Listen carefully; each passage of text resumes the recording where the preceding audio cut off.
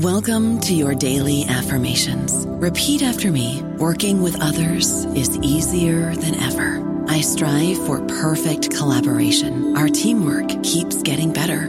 Yeah, affirmations are great, but Monday.com can really get you the teamwork you desire. Work together easily and share files, updates, data, and just about anything you want all in one platform. Affirm yes to start, or tap the banner to go to Monday.com. Okay, round two. Name something that's not boring. A laundry? Ooh, a book club. Computer solitaire, huh? Ah, sorry, we were looking for Chumba Casino. That's right, ChumbaCasino.com has over 100 casino-style games. Join today and play for free for your chance to redeem some serious prizes. ChumbaCasino.com. No purchase necessary. Void where prohibited by law. 18+ terms and conditions apply. See website for details. Hello, everybody. This is Marshall Poe. I'm the editor of the New Books Network, and I'd like to tell you that we have a new and improved website. It has two new features that we think you'll love. One of them is a vastly improved search engine, so that when you type in keywords, you'll get a bunch of episodes really quick. The other is the ability to create a listener account. And in that listener account, you can save episodes for later listening. So you can create a kind of listening list. We think these features are neat, and we think you'll enjoy them. Please visit the site today. Hello, and welcome to the New Books in Philosophy channel of the New Books Network. My name is Robert Talisse. I'm professor of philosophy at Vanderbilt University. I co-host the channel along with Carrie Figdor. In our bi-monthly podcast, we talk with philosophers about their newly published books. Today, I'll be talking with Professor Elizabeth Brake about her new book, Minimizing Marriage, which was just published with Oxford University Press. Elizabeth Brake is Associate Professor of Philosophy at Arizona State University. Being married is commonly seen as a sign of maturity and adulthood. Moreover, being married is often taken to be a necessary component of a healthy and fulfilling adult life. Accordingly, those adults who are not married are typically treated with suspicion, or even pitied. That is, marriage is largely seen in our society as morally transformative. Marriage also has a vast political significance in that important rights and privileges accrue to persons in virtue of their being married. In the United States, it's not uncommon for marriage to be legally defined in terms that specify a very particular moral conception of the nature and purpose of marital relations. In Minimizing Marriage, Brake critiques these traditional moral and legal understandings of marriage and argues for a conception of marriage as minimal. That is, Brake rejects the idea that marriage is a uniquely transformative moral relation.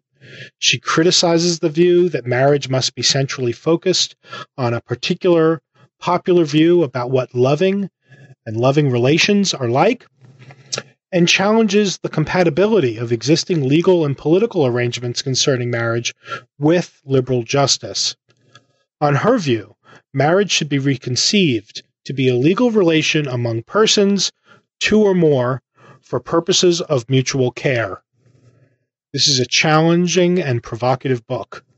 Let's now turn to the interview. Hello, Elizabeth Brake. Hi, Bob. How are you today? Oh, I'm well, thanks. How are you? Well, I'm doing fine. Thank you so much for joining us on New Books in Philosophy. Thank you for inviting me. Well, excellent. Today, I'm talking with Elizabeth Brake about her new book, Minimizing Marriage, which was published this year with Oxford University Press as part of their series in Studies in Feminist Philosophy. The book is divided into two parts. The first is focused on criticizing the ways in which marriage is taken to be a morally transformative event or relation. Or more specifically, it's focused on the ways in which marriage is taken to be uniquely morally transformative. The book's second part is focused on a critique of existing legal understandings of marriage. In both parts, Brake argues for a kind of deflation of marriage, or minimizing of marriage. She holds that it's not uniquely transformative as a relation, and that its legal dimension should be broadened. Or, in other words, she holds that the legal constraints on what could count as marriage should be minimized. That is, there should be fewer constraints. The result is, in my view, a compelling position about what just marriage or what a just marriage institution would look like. And there's obviously lots to say. But before we get into the details of Elizabeth's view, Elizabeth, why don't you tell us a little bit about yourself? Oh, thanks, Bob. Well, I grew up in a small town in Southern Virginia until the age of 10, and that made an impact on me that led to my interest in feminist issues. And one of the things that I talk about in the preface of the book was growing up in an atmosphere where women had equal rights, and there was certainly a rhetoric that women could achieve everything. But at the same time, looking around and seeing there was a pressure for little girls to think about marriage, to think about their future as leading to marriage as opposed to upon a career. And at the same time, seeing that there was a kind of social inequality in a lot of the marriages around me, where, for example, the adult men that I knew as a small child might be lawyers or doctors or educators, and their wives might have given up their job. They might have had a profession before marriage but given it up or downgraded it on marriage. So there was a kind of social inequality that created a dissonance with this emphasis on equal rights that I was being educated into. And that left a big impression, and that's kind of at the heart of a lot of the feminist issues that really sparked my interest in marriage and related themes. So in terms of my academic background, I actually did my first degree at Oxford in literature. And aside from ancient philosophy, so, Seneca, I didn't really get interested in philosophy until I was in Japan after my undergraduate degree. And in the small town in Japan where I was living, there were about 10 books in English in the local library. So I read all of them. And one of them happened to be Alan Bloom's Closing of the American Mind. And this book just infuriated me. I couldn't believe the things he was saying. He was fulminating against young people dating in groups and men and women working together because, they would forget that they had more important projects, that they should be carrying out in the privacy of the home and so forth. And I saw in his bio, he was noted as a philosopher, professor of philosophy. And I thought, well, that's what I want to do. I want to write on these topics too, so I can respond to this. And so I ended up going to St. Andrews in Scotland for my master's and stayed on there for a PhD. And, when I got there, it was something of a harsh awakening because I told this story to one of my professors there shortly after I arrived, and he sort of looked at nose at me and said, well, but Alan Bloom isn't really a philosopher, So I realized there was a lot more to philosophy and, to ethics, meta-ethics than I had really anticipated going in. But thank goodness. Thank goodness, yes. There's more to philosophy than Alan Bloom, right? Yeah, but then ultimately, after the training in those other areas, I was finally able to come back to these issues and actually write on, the kinds of issues in social ethics and political philosophy that sparked my interest in the first place. So in terms of my job, I'm currently at Arizona State University, where I just moved after 11 years, I think, in Calgary, Canada, at the University of Calgary. Right. Excellent. How do you like Arizona? Oh, I love it. I love the heat. Well, that's good. That's a happy coincidence because there's plenty of it for you. It's funny. I've often wondered how many of us, I count myself among them, got into philosophy partly because we were infuriated by Alan Bloom. So yeah, I remember the book, and then also the introduction to Plato's Republic, which I had to read as an undergraduate, found very objectionable in all kinds of respects. And now, let's get into talking about the book. So as I mentioned just a minute ago or so, your book, Minimizing Marriage, is divided into these two parts. One is focused on the moral issues. The other is on the political and legal issues. But I want to just, follow the progress of the book as you wrote it, and let's just start with the moral content of the book. So again, I'll ask you more specifically about the promises stuff, or to say a little bit about the analysis you give of promising in a bit. But can you give us a general orientation to the sort of the various kinds of moral questions that marriage as an institution and a set of practices and as a legal status and all the rest raises? Because one of the things I found really attractive about the book was that I think that this is a mark of good philosophy across the board, is that you were taking something that we all are inclined to take for granted as just the way society or the way things are, and trying to show all of the philosophical problems and all the philosophical issues that a seemingly normal institution raises for us. So can you give us just a sort of broad overview of where you think the ethical fault lines are in marriage as an institution and as a practice? Yeah, well, thanks. There's a lot to talk about, because when you look at the history of the philosophy of marriage, there's so many different defenses of marriage that have been brought to bear in terms of flourishing and the natural law tradition and basic goods, in Kant's ethics, in terms of the rights exchanged in marriage. So there are a lot of different threads in thinking about the ethics of marriage. But my starting point was really this idea, as you mentioned, it's widely taken for granted that marriage has a special moral value, even among people who are pretty secular, people who aren't really regular churchgoers. There's the idea that marriage, morally transforms a relationship, that it's morally significant. And we see this in the U.S. in court decisions, talking about how marriage is foundational to public morality. We see it if we think about, the difficulty that an unmarried man would have in running for president, right? It's generally voters will say that they trust a married person more. They take that as a sign of character, right? So marriage is really deeply associated in, the national consciousness with high moral character and with a certain kind of moral value to a relationship. And so, the book begins by asking, well, what could this transformation be? I mean, in a secular, philosophical, moral account, as opposed to a religious account in which, for example, marriage is a sacrament. So, that provides a different kind of account of how it transforms the relationship. What is it about getting married, exchanging these vows, taking on these legal rights and responsibilities, inhabiting these social roles?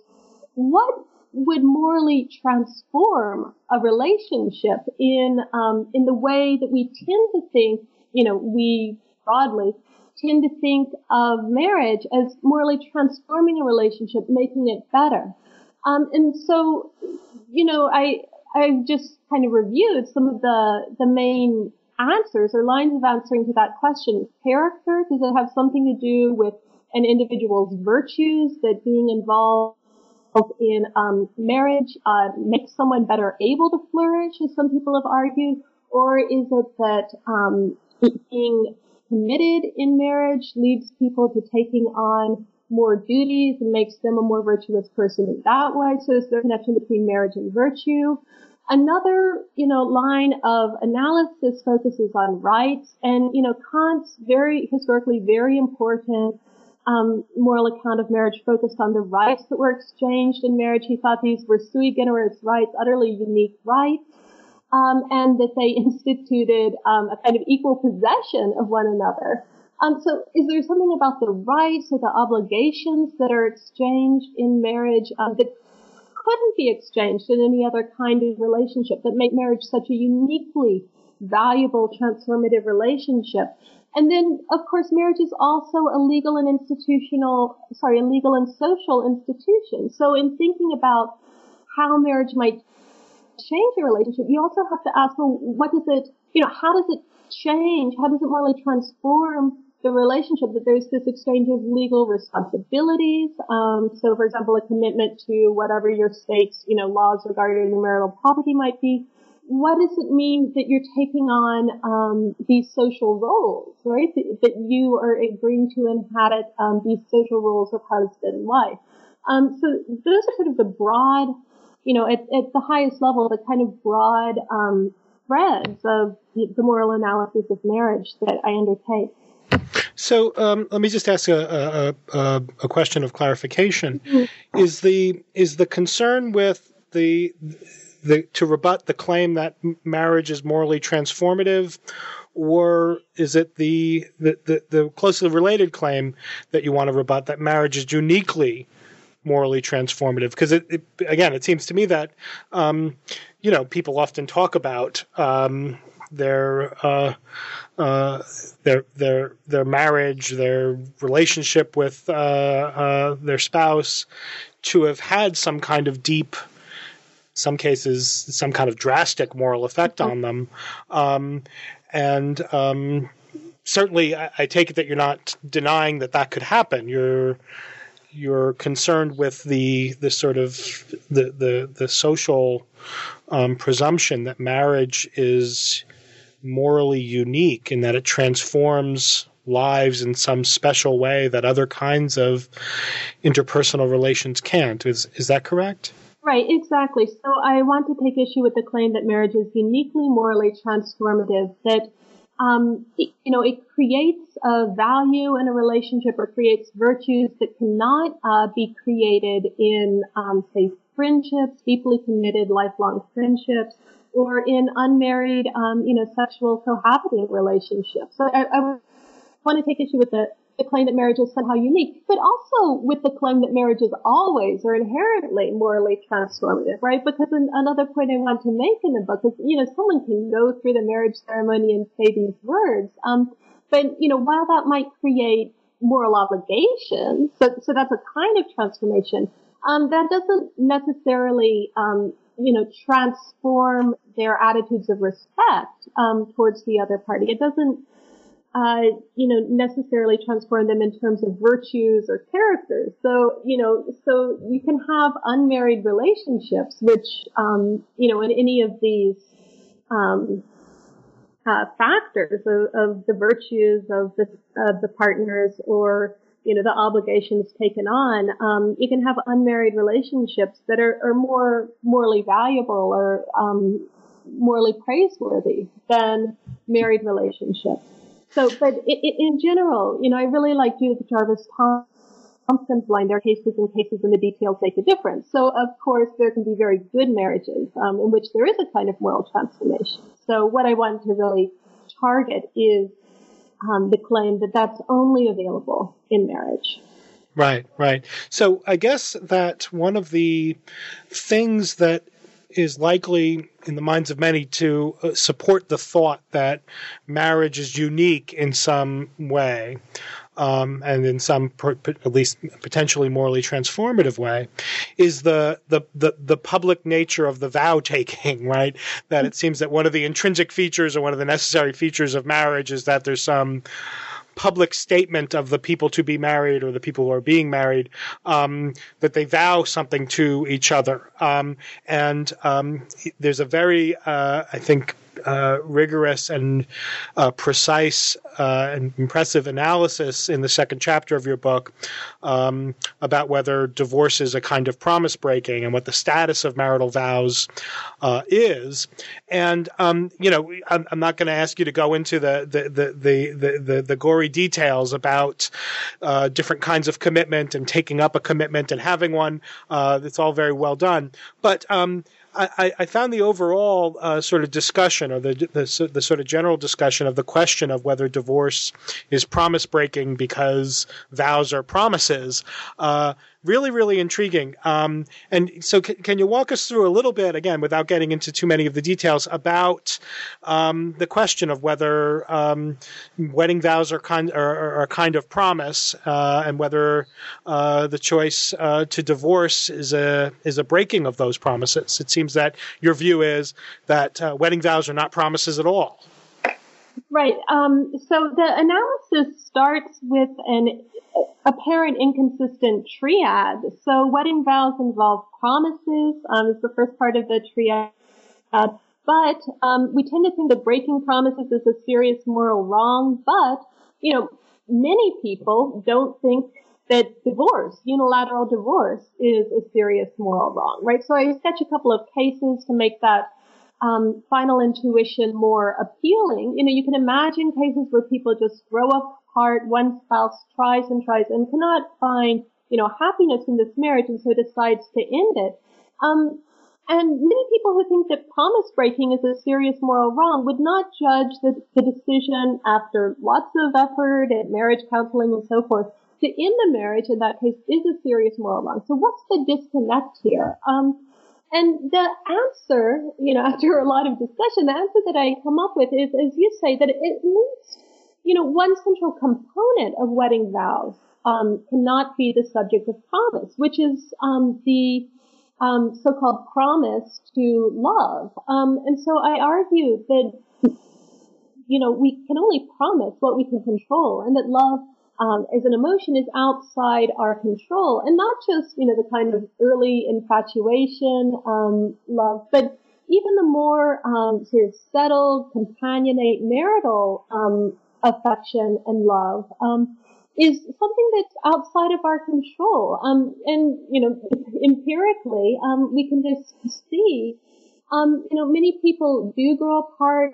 Your spouse can change. That's not something within your control. You can change in certain ways. And so the emotional content of the wedding vow, what we think of as a promise to love, I argue simply cannot be a promise at all. Now, having said that, there certainly are things that people can and do promise in marriage. So they do promise, I think, to take on the legal contractual obligations. And so if someone defaults on those legal contractual obligations, obviously they're doing something obviously wrong and, legally problematic as well. And I think there's a very interesting question about how we promise to take on social roles in marriage. So I think, if there's a clearly defined social role that is related to marriage, then, with the promise to become someone's husband or wife, the person does take on the obligations that are associated with that social role. But having said that, in the modern liberal multicultural state, it's much less likely that there's a set of settled role obligations associated with the role. And so when people make promises within marriage, very often what the content of the role is determined by their intentions regarding it, or by a kind of very weak in general set of things that people understand spouses as being committed to, such as sexual exclusivity.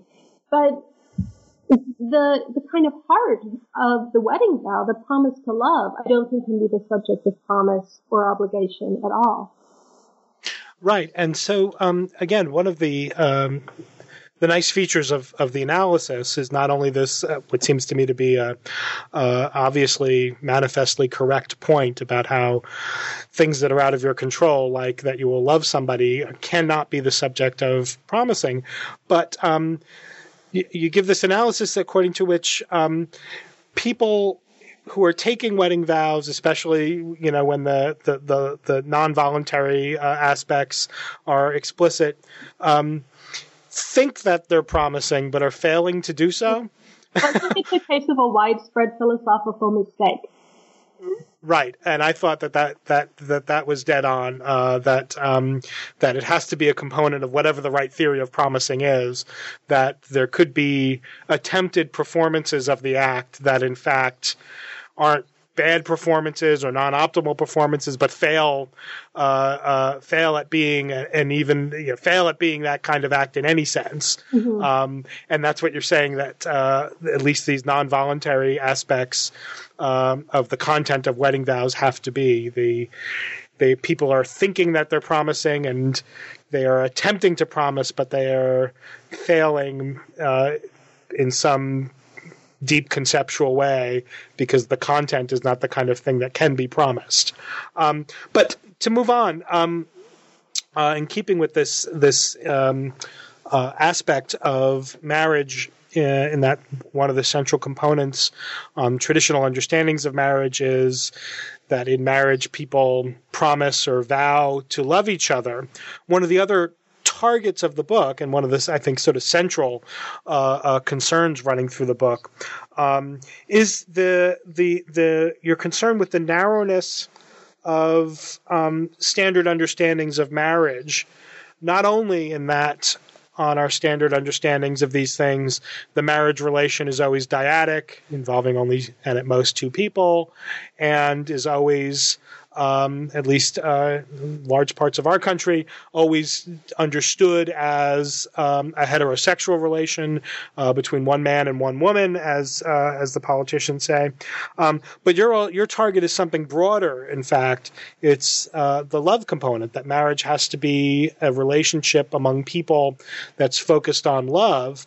And so one of your criticisms runs through the book is the presumption of what you call amatonormativity, and that traditional marriage has a presumption of that love is at the center of the marital relation, or a proper marital relation. Can you tell us a little bit about what your objections are to the amatonormative aspect of traditional understandings of marriage? Yes, but just to clarify one point, so the kind of love that I'm arguing, shouldn't be required as part of the legal marriage relation is romantic, sexual, dyadic love. So I do argue in the second part of the book that marriage should involve a pairing relationship. And so some people, might want to relate the idea of pair to the idea of love. So the kind of love that I'm really, targeting, as it were, it sounds kind of bad, but the kind of love that, I think is overvalued is romantic, dyadic, sexual love. And I argue that, in our society that is widely overvalued, and it comes at the cost of undervaluing the kind of love or care or concern or affection that exists in friendship, or that exists in, extended family relations. So amatonormativity, and I'll just read the definition out of chapter 4 of the book. I call the disproportionate focus on marital and amorous love relationships as special sites of value, and the assumption that romantic love is a universal goal, amatonormativity. Amatonormativity consists in the assumptions that a central, exclusive, amorous relationship is normal for humans, in that it's a universally shared goal, and that such a relationship is normative, in that it should be aimed at in preference to other relationship types.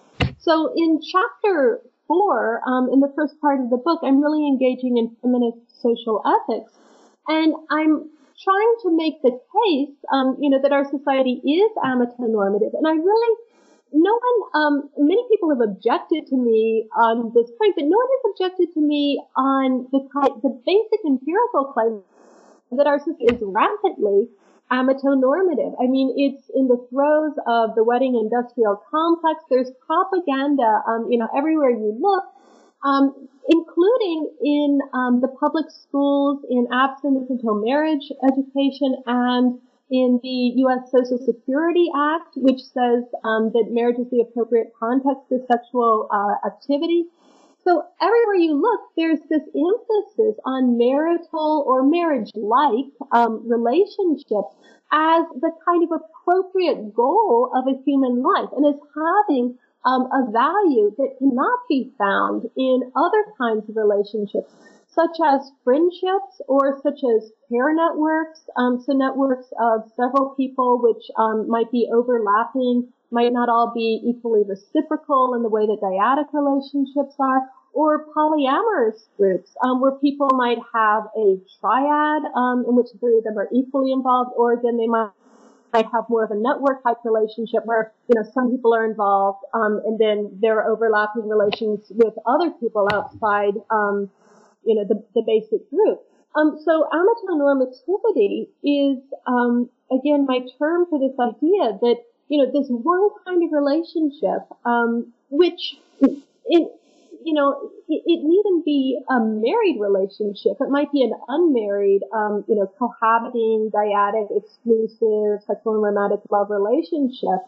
but that kind of relationship has a value that can't be had in other kinds of relationships. And again, I think that this is really problematic from a feminist social ethics point of view for a number of reasons. I think that it undermines the value that's attributed to other relationships, such as friendships or networks. And I think it's part of what kind of propels people, particularly young women, into these dyadic marriage-type relationships. And I do think so this kind of picks up a line of feminist criticism. You know, it goes back to at least John Stuart Mill, but to quote Simone de Beauvoir, marriage is the destiny traditionally offered to women. And Simone de Beauvoir worried, as many other feminists have, that if marriage is seen as young women's destiny, then that's going to downgrade their aspirations in other fields, particularly if they're taught that being a wife and mother is incompatible with, real achievement in other areas, whether it's art or a career. And so the worry is that the amatonormative pressure in our society has special costs for women. And so, one thing that I say in the book is, men are encouraged by the wedding industrial complex and by amatonormativity to give up a month's salary for a diamond engagement ring. But women are pressured or encouraged to make much greater sacrifices, such as the sacrifice of an independent career, for example, in order to pursue this amatonormative goal. And so that's why I think that they're really worried about these pressures in our society. And do you see the critique of the amatonormativity as bolstered by the earlier point about the non-voluntariness of certain kinds of emotional reactions to others? So I don't know whether this came up in the book, but one of the things that the book got me thinking of is, well, if marriage is understood as this appropriate kind of relationship amongst people who have this kind of, or this instantiation of love between them, well, then it looks as if, people who can't find anybody to love them or who don't fall in love with anybody in this particular sense of the term are have to be understood as sort of shut out of certain kinds of vital moral goods, or even stronger than vital moral goods, vital human goods, right? And then it looks as if the amatonormative conception of marriage winds up condemning lots of, maybe more than we think, people to lives that are somehow defective, right? Because they can't form these relations. Absolutely. I mean, I've read that 1% of Americans identify as asexual, right? Is just not being interested in sexual relationships. Other people, for various reasons, at different parts of their lives, might be more interested in pursuing friendships than a kind of dyadic, central marriage relationship with the aspiration to permanence. And there's a real worry. And again, there's a huge amount of stereotyping that goes on. So in the book, I quote some particularly choice examples of this. But, the idea of the kind of, spinster from whose life, joy is missing is a kind of, permanent, stereotype, or pervasive stereotype in our society, which is paired with the stereotype of, the bachelor who's getting on in years and who just can't take care of his own life and is basically an overgrown child. And so these stereotypes about unmarried people, or at least people outside, cohabiting romantic sexual relationships, suggest that they're not really fully adults, or that they're missing some basic human good. And yeah, I do think that those stereotypes are very troubling. And there's some great work by the psychologist Bella DePaulo. She's written, I think, a number of books on this, but one is called Singled Out. And it really, makes the case for the extent to which these stereotypes circulate in society. And again, there seems a background to a lot of our thinking that actually doesn't get analyzed or put under the microscope that often. But I think they are there, and I think they can be damaging, and they might also influence people into making choices that really aren't the best for them. Well, that seems right, and one can only wonder how many fewer Hollywood films there would be if we gave up on the idea that adult single people are fundamentally missing out on something that everybody must want. Right. Well, there could be better films. I mean, there could be more diversity, and less. Maybe that's too much to ask for. But. So, can I, before we move on to the political content of the book, the second part of the book, can I ask you just to say a little bit about how you understand the kind of caring relation that you think is properly understood at the center of the kind of relation that you want to understand as properly marital? Yeah, there's a lot of excellent work in feminist ethics on care and the nature of care. And, my understanding of care really proceeds from that. And so one distinction I make is between material caregiving, which is caring for, the basic material needs of another person, and something which all of us need as children. And most of us will need it sometime in our adult life, if we're sick, for instance. And I distinguish between material caregiving and attitudinal care, which is the attitude of concern for a particular other. It's a fairly vague definition. It's something that's difficult to make incredibly precise. But it's taking another person's good as one's own, knowing the other person in their particularity, and having a concern for their good. And so that's the attitudinal caring, which I place at the center of my proposal for marriage law, minimal marriage. And there's actually a good reason why it's a little bit vague, at least politically, from the political point of view, which is that I don't think the state should be involved in distinguishing between the different types of relationships which people place at the center of their lives and which for them are based on care. So, if one person says this is a caring relationship for me, I think to a certain extent, it should be up to individual citizens to, bring their own understanding of caring into relationships. Of course, there are some relationships we might say are just not, compatible with caring, right? So, for example, a very impersonal business transaction or a kind of dominant submissive master-slave relationship would not meet that criterion of caring. So it does rule some things out. But that attitude of caring is what I put at the center of minimal marriage. And it's also what I argue in the book.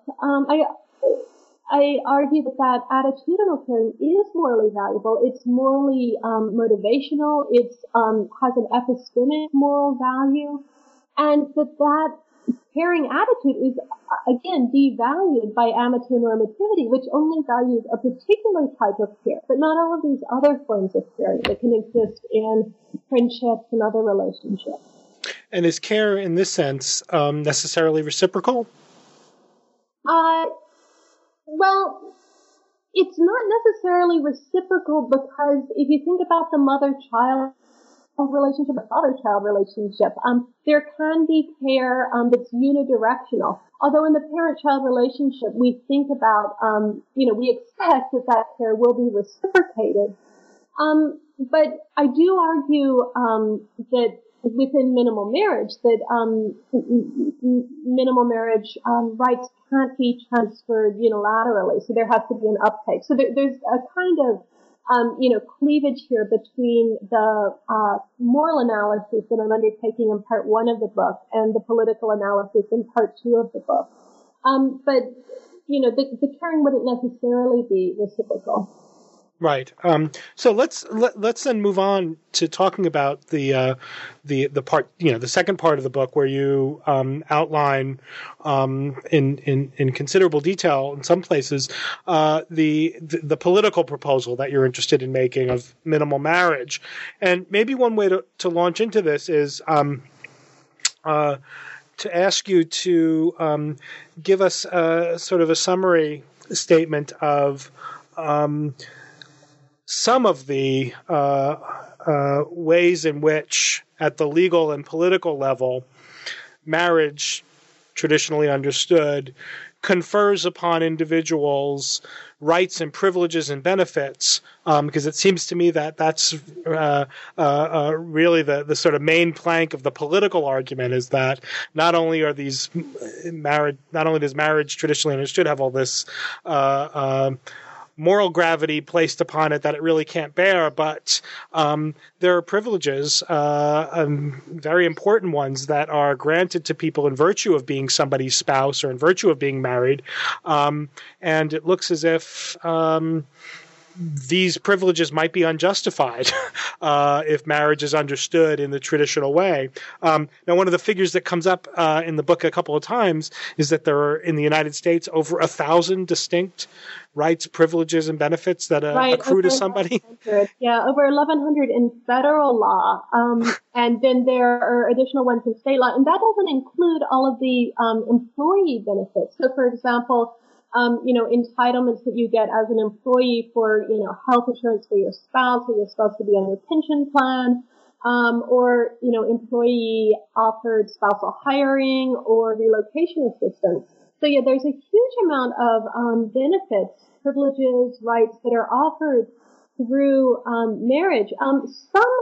Some of the legal entitlements of marriage are available separately through private contracts, such as, decision-making ability, medical decision-making ability when someone is incapacitated. You could exchange through private contracts. But a large number of these benefits, entitlements, privileges are not available through private contract. And so they're available exclusively to married people. And it's very interesting, if you look at the history of marriage in the United States, there's a kind of history of exclusion. I mean, people today in the debate about same-sex marriage in this country talk about the tradition of marriage and, how it's unchanging. And if you look at the history, there's a book called Public Vows by Nancy Todd on this, which is just great. Marriage has been based on a series of exclusions of different types of people from the benefits. So, slaves, before the Civil War were not entitled to marry. They might engage in, kind of informal marriage ceremonies, but they didn't have the legal right to marry. So that was one of the things that, after the Civil War, enslaved persons gained the right to marry. But under anti-miscegenation law, then marriage was prohibited in many states between black persons and white persons, and in some states between Muslims and people of Asian descent or Chinese persons. And so the history of marriage is a history of exclusion of certain types of people or certain types of relationships from these benefits. So now, today, in many jurisdictions and at the federal level in this country, same-sex relationships are excluded. Polygamous relationships are excluded. And again, it's fascinating to look at this, in the 19th century, the real campaign against polygamy that went on when the Mormons when the Mormon religion began to grow. There was a really strong campaign against polygamy. I think 6 amendments to the Constitution banning polygamy were proposed. And so really it's fundamental to our concepts of citizenship, at least, many oriental critics argue. The right to marry is fundamental to our concept of what it means to be a citizen. And being married has often been associated with being a full citizen. So there's a very interesting history of exclusions there. And as well, so I said, same-sex couples, polygamous or polyamorous groups are excluded from the benefits, but so are non-sexual, non-romantic, committed, loving friends. So friends who want to structure their lives around each other, but, or have no interest in being engaged in a romantic and sexual relationship. They are also de facto excluded from the benefits of marriage. Right. And so maybe this is a way then into asking you about the political philosophical framework that is running in the background of the argument for minimizing marriage. So the positive view is driven by and largely presupposes a very familiar to us now framework for thinking about liberal politics that we get out of the later John Rawls, popularly known as political liberalism. And so minimized marriage then is not, although libertarians like to use the word minimal for all kinds of things, this is not a libertarian or disestablishment view. This is a Rawlsian sort of political, not contestably, comprehensively moral conception of marriage. Can you tell us a little bit about the Rawlsian background? Many of our listeners will know a lot of this already, but not all of them. And then tell us a little bit about the contours of your positive conception of minimized marriage. Right, yeah. So to simplify greatly, the idea of political liberalism is this state shouldn't base policy, at least in important matters of justice, well, sometimes as constitutional matters, on comprehensive moral or religious doctrines. So comprehensive moral or religious doctrines would be those which apply to all areas of life. So ideas of excellence, ideas of character or virtue, ideas of what an appropriate sexual relationship is. And fascinatingly, Rawls himself in Theory of Justice does have a paragraph where he actually talks about, ideas of excellence apply to sexual relationships and makes the point that even though, I think he says even though one may think that a certain kind of sexual relationship is shameful or, not kind of morally worthy, and I think there he is thinking of same-sex relationships, that's not a judgment that's acceptable within the political sphere, right? That's a judgment from a comprehensive moral or religious doctrine, and it should not be the basis, it should not be the reason for policy, at least in important matters of justice. Now, someone might say, and actually people have argued, well, marriage isn't, a fundamental matter of justice that political liberalism doesn't apply to. But that's just false. Marriage is part of the basic structure of society. It's an institution, as we just discussed, that confers so many benefits and privileges that it, profoundly structures our lives. And Rawls, himself said repeatedly, the family is part of the basic structure of society. Jeremy Garrett, in a recent paper on contractualizing marriage, cites and figures that marriage, administering marriage law, promoting marriage, incentivizing marriage actually costs the state billions of dollars, right? So it's not just that it's, part of the basic structure of society which distributes the benefits and burdens of the social cooperation. It's also something that's extremely costly to taxpayers. And so, it's not the kind of thing that should be based on a particular contested, comprehensive, moral or religious view. And so, my argument for minimal marriage is that most of the ways in which marriage is restricted or is exclusive are based on comprehensive moral and religious doctrine.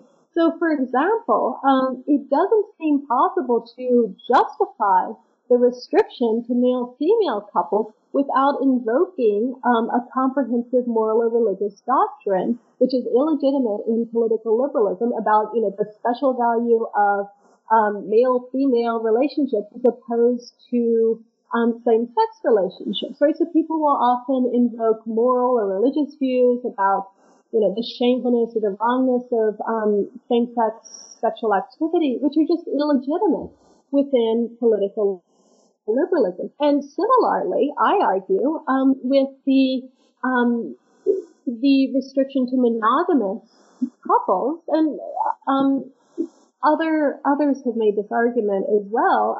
Andrew March, John Mahoney for two, Martha Nussbaum, Cheshire Calhoun.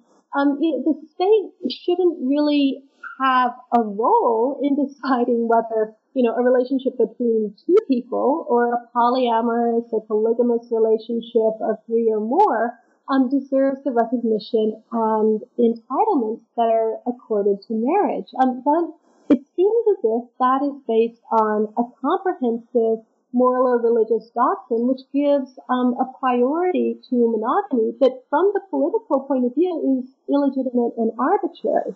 Although I will say that some very powerful responses to that point have been made by political liberals such as Tom Brooks or Simon May makes an argument against polygamy that would be acceptable within political liberalism based on citizenship and equality, right? And the worry that polygamy will really seriously undermine women's equality. So that's a political argument, a politically liberal argument that could be made against polygamy. But finally, I argue that the restriction to romantic and sexual couples or partners is also based on an illegitimate moral or religious doctrine, which holds that which is basically amatory relativity, which holds that there's a special value in romantic sexual relationships that's not found in friendships. Right. So let me then. So the minimized marriage conception then derives from this requirement that Rawls helped us see of liberalism that, at least when it comes to matters of basic justice and how the basic structure of society will be designed, that those features of our framework for social cooperation are not too directly tied to or don't presume some comprehensive doctrine that can be reasonably rejected. And so the minimized marriage model then would allow for marriage relations, or would allow for relations to be called marriage, which are not dyadic. They could be between, more than two people, do not presuppose any kind of sexual exclusivity or anything that would go along with the conception of love that is driving a mononormativity, and would involve more of a contractual relationship where particular others are specified as having certain kinds of rights and privileges that are under traditional arrangements ordinarily reserved only for spouses in that traditional sense. Is that roughly correct? Right, that's roughly correct. So the idea is that the state can't restrict marriage by the sex of the parties, the number of the parties, or the type of the relationship. Okay, so let me now ask a sort of a question that I'm sure critics from various corners, and in fact critics maybe even from otherwise opposed corners might ask. So why hold on to marriage as a civic institution at all? Why not argue, as some people do, both from feminist and other kinds of directions, like libertarian directions? Why not just argue or promote a disestablishment view, according to which marriage is just something that happens inside of churches and is not something that the state gets involved in at all? Right. And, I agree that that's an important question. To me, that's really the main, objection that the most pressing objection, I think, that needs to be faced from a political liberal point of view, which is why have marriage at all? Why not leave it to the churches and the Vegas wedding chapels? Why call this marriage? And so, one thing, there are kind of two different parts to the answer. One has to do with the benefits, the privileges, and so forth that are exchanged within marriage. And, Ron Van Otter, in a review of Tamara Metz's book Untying the Knot, has a great line. He says, no one other than the most libertarian of libertarians really, when they talk about disestablishing marriage, really means that they want to do away with all of the benefits and privileges and so forth that come with marriage.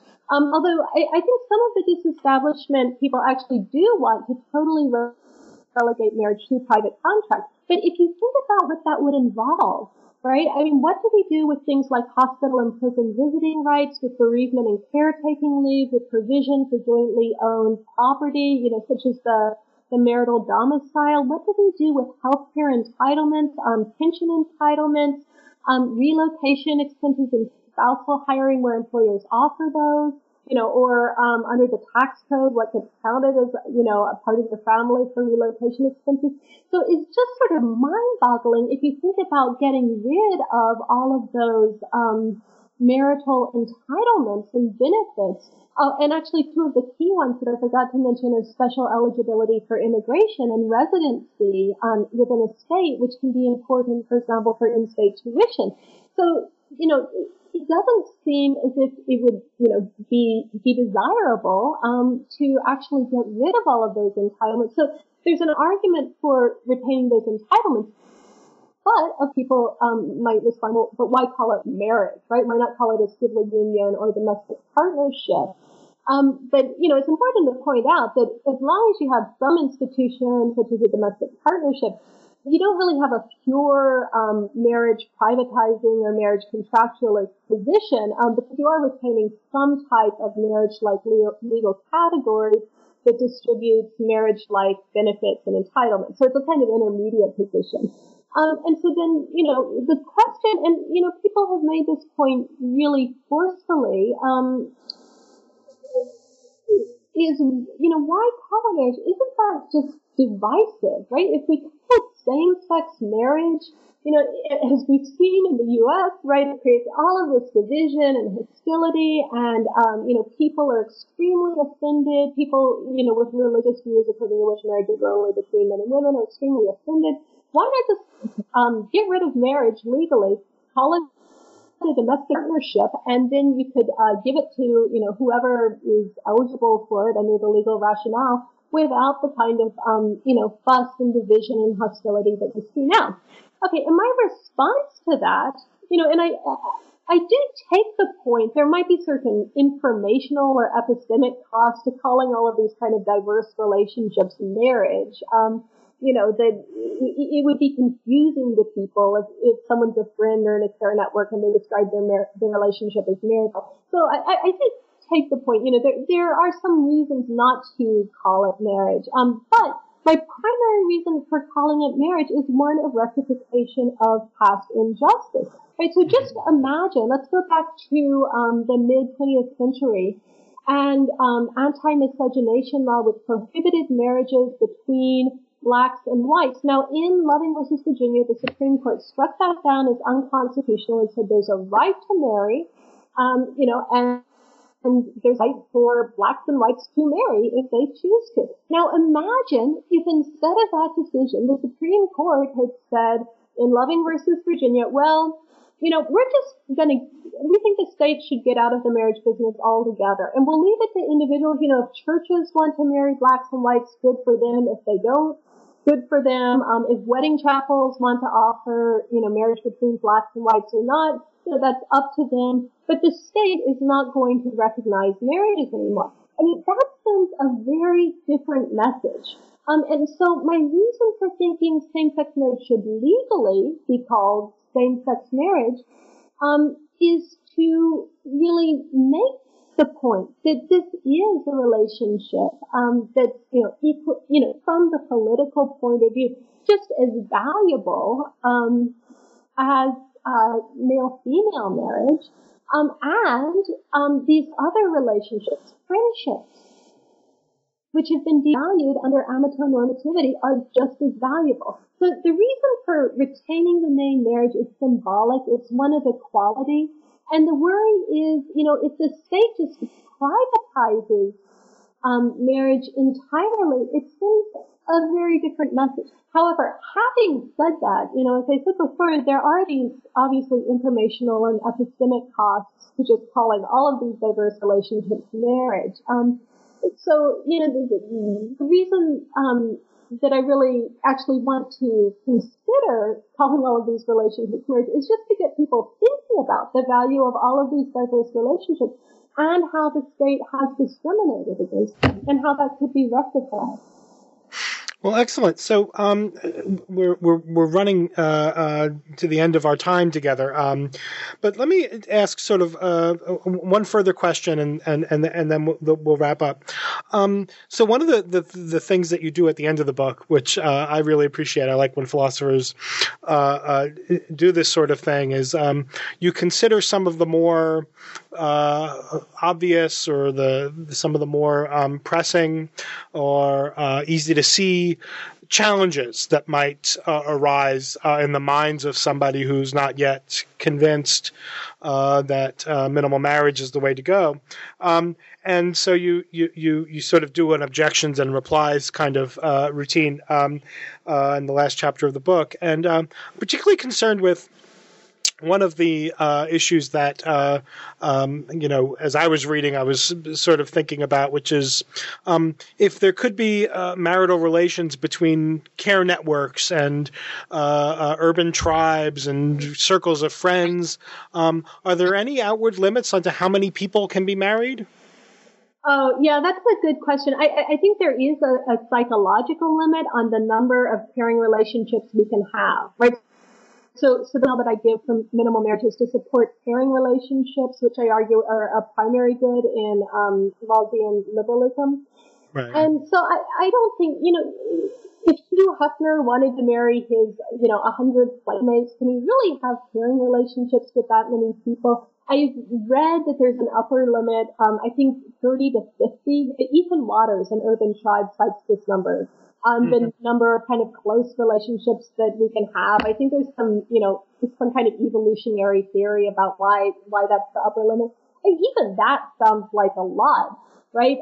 But my response to that is, well, okay, let's think about why it matters. One worries the possibility of abuse. So if someone wants to marry 30 people and give them all special immigration eligibility, I think the state does have an interest in investigating those relationships, or even putting an upper limit and saying, sorry, just for reasons of efficiency, we can only give this benefit to 5 spouses, not to 30 spouses, or to 3 spouses or 2 spouses, or, whatever the efficiency cap would be. But if you're talking about something like hospital and prison visiting rights, which, in my view, should be disaggregated from the bundle, right? So the different rights can be transferred individually. So if you're talking about hospital and prison visiting rights and someone wants to distribute those to 5 people or to 20 people, that doesn't really seem to me like there's a reason for the state to be concerned about that, so long as the people realize they have to take turns, right? So you can't have all 20 people do it at once, and so you'll get less time with each person, etc. But so basically, I do think, once again, the upper limit of the number of pairing relationships is somewhat vague, because it's determined, individually, by our individual psychological capacity. So in that way, it's sort of like the age of consent. But just as with, the age of consent or the age of competence, at which, a minor is only deemed to be an adult and able to make their own decision, the state, could set a limit that works in most cases, right? And then consider, in particular cases which go over that limit, exceptions, as we do right now with, the age of competence for decision making for minors. Well, excellent. Thank you. And thank you for your time. I usually end these interviews by asking the authors what their next project is. And given that this book has so recently come out, I don't know whether I should not ask you this, or are you in between projects, or do you envision yourself working more on marriage? Can you tell us what's coming up? Yeah, I kind of was hoping to move on from marriage, but I'm getting a lot of invitations. So right now I am doing some marriage-related work and preparing some talks for a conference in Barcelona that's on the book. But I really want to move on to a fairly new field, one in which not a lot has been written in philosophy, that I'm thinking of as disaster ethics. So we are having, it's a really kind of pressing and timely topic.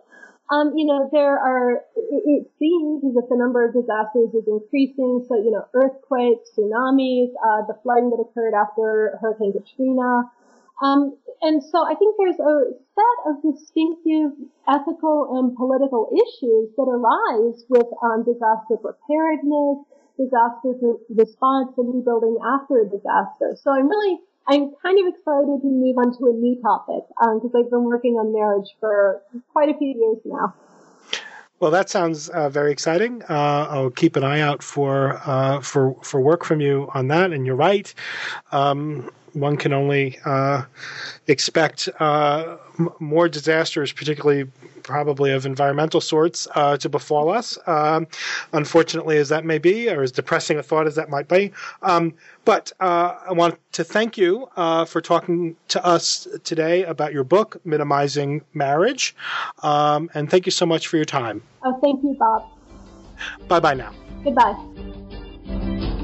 You have been listening to my interview with Professor Elizabeth Brake of Arizona State University. We were talking about her new book, Minimizing Marriage, published this year by Oxford University Press. I'm Robert Talisse, your host. This is New Books in Philosophy. Thank you for listening.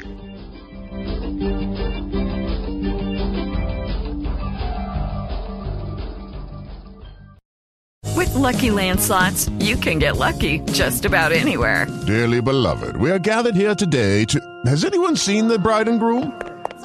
Sorry, we're here. We were getting lucky in the limo and we lost track of time.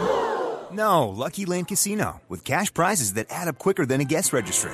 In that case, I pronounce you lucky. Play for free at LuckyLandSlots.com. Daily bonuses are waiting. No purchase necessary. Void where prohibited by law. 18+. Terms and conditions apply. See website for details.